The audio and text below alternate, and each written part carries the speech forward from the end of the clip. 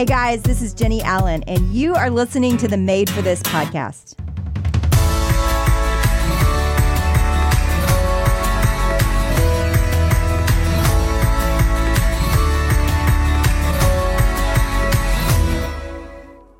Hey guys, Chloe here. Every week on this season of the Made for This podcast, Jenny's going to be teaching through a different section from the book of Philippians. And before her teaching, I'd like to read it for us all. So today, we're in Philippians 1, 3-6, and verse 9. I thank my God in all my remembrance of you, always in every prayer of mine for you all, making my prayer with joy, because your partnership in the gospel from the first day until now. And I'm sure of this, that he who began a good work in you will bring it to completion at the day of Jesus Christ. And it is my prayer that your love may abound more and more with knowledge and all discernment. And now, let's hear from Jenny.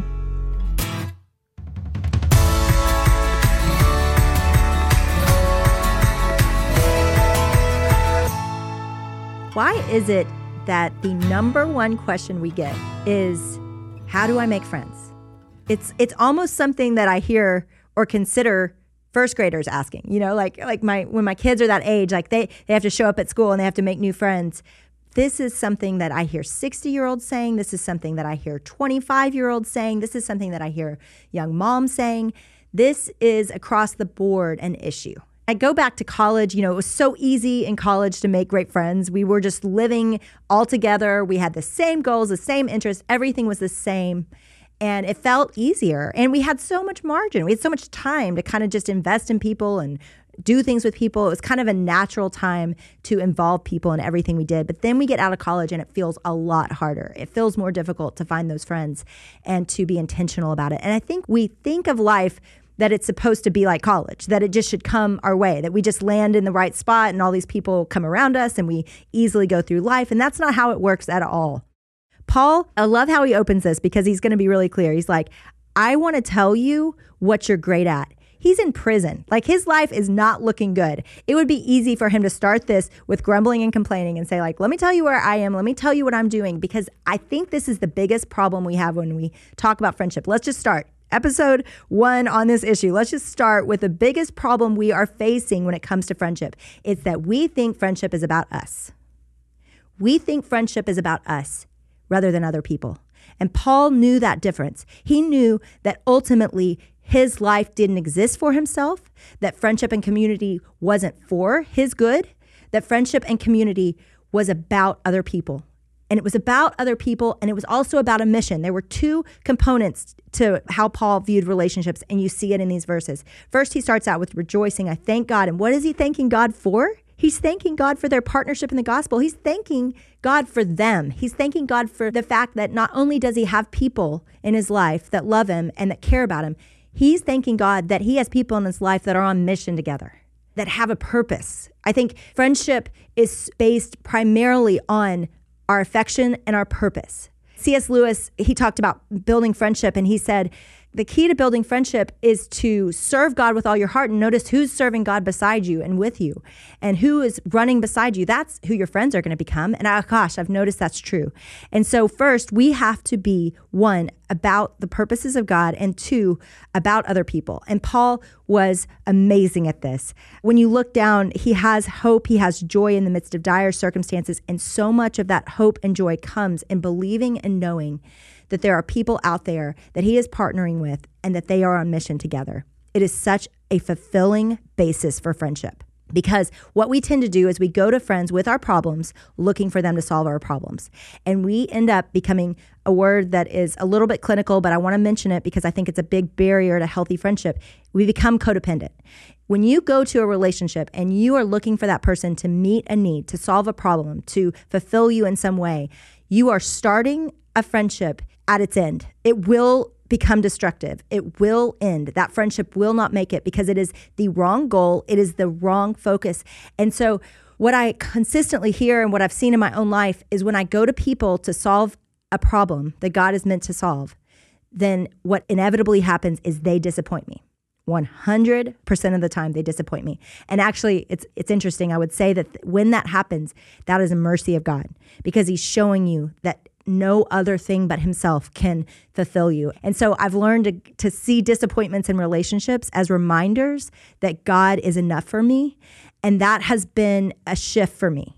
So I consistently, being in the relationships I'm in my family, being in the relationships I am in work, being in the relationships I am in my church community, that they're pretty deep, I have community. My biggest issue with community is usually that I hurt someone or that they hurt me. It is a regular storyline. I mean, weekly. The conflict has to be resolved in my life, and it's because that's just part of healthy community. And we'll talk about that later. But friendships can handle that when peace and your welfare are not at the center of that relationship. When God is at the center of that relationship, conflict can be managed. People can disappoint you. You can hurt other people. Forgiveness can be issued because we're not looking for our hope, our identity, our purpose in that other person. So what you see Paul do is, one, he's praising them and he's telling them why he's praising them. Why is he thankful for them? Because they're on mission together, and he's grateful for people that are on mission with him. And then 2, in verse 9, you see, and it is my prayer that your love may abound more and more with knowledge and discernment, that he is, I mean, can you imagine how stuck Paul feels? He's literally in a physical prison cell, looking forward at his death, not knowing how many more words he can even give to the churches that he's helped start and to his community and friends. And so this is he's stuck and he's pushing them forward. I think that is such a marker of healthy friendship, that you're literally looking at the people in your life and you're saying, I want you to go further than me. I don't even know if I will get to go much further, but I want you to outrun me. I want you to go further than me. And he's saying, and it is my prayer that your love would abound more and more, that you would love each other better and better, and that your knowledge and discernment would grow.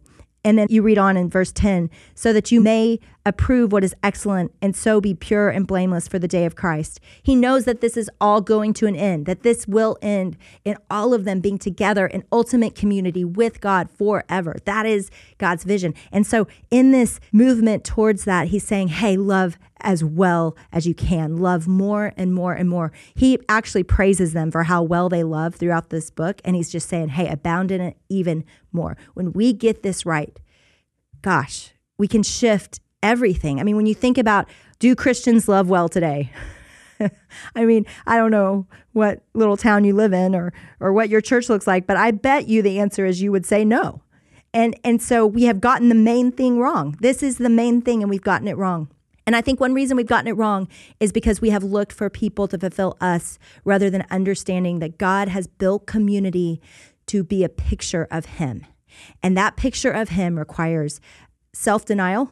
It requires loving people even when they disappoint us, and even when they disagree with us, and even when there is dissension and fighting, that we work through it. It requires a love that is based on the cross, that is based on death to ourselves. And so rather than coming into relationships hoping and expecting and needing to get something out of them, the very first thing we've got to know is we go into community looking at how we can, 1, love them better, that love could abound more, and that 2, how can we point them to Christ? Because when we do that, it actually changes the whole paradigm. It's a whole different foundation for friendship than the world has.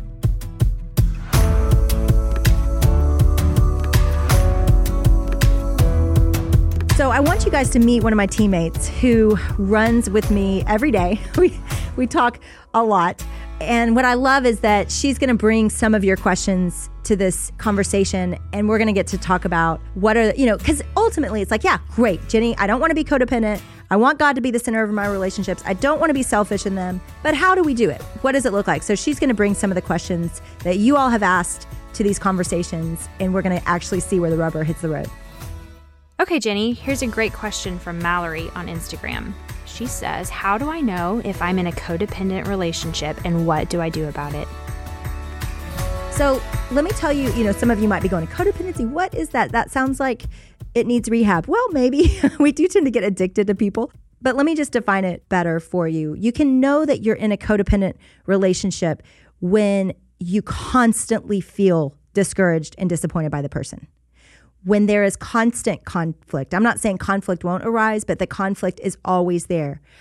When you notice yourself not going to God and to other people with problems first. I would say a codependent relationship is one that when their happiness is thwarted, yours is thwarted to an disproportionate level. I love Tim Keller says that when you have a extreme reaction to something, you need to notice that because it's probably evidence of something you've made a god on accident. So when you are unusually upset that that person didn't call or that person wasn't loving enough toward you or they didn't invite you to something, I think that's a huge thing right now is we see everyone's social life. So we know if we weren't invited to something because we'll see a picture of someone's event or birthday. And so when you see and you have an unusual reaction to that, I think that's when you can start to notice, hey, I may have made a god out of this. I may have put too much hope in these relationships. So if you feel stuck in trying to find significance in other people, why don't you just today get on your knees, talk to God and say, God, I want you first. I want you to meet my needs before I go to anyone else to meet those needs.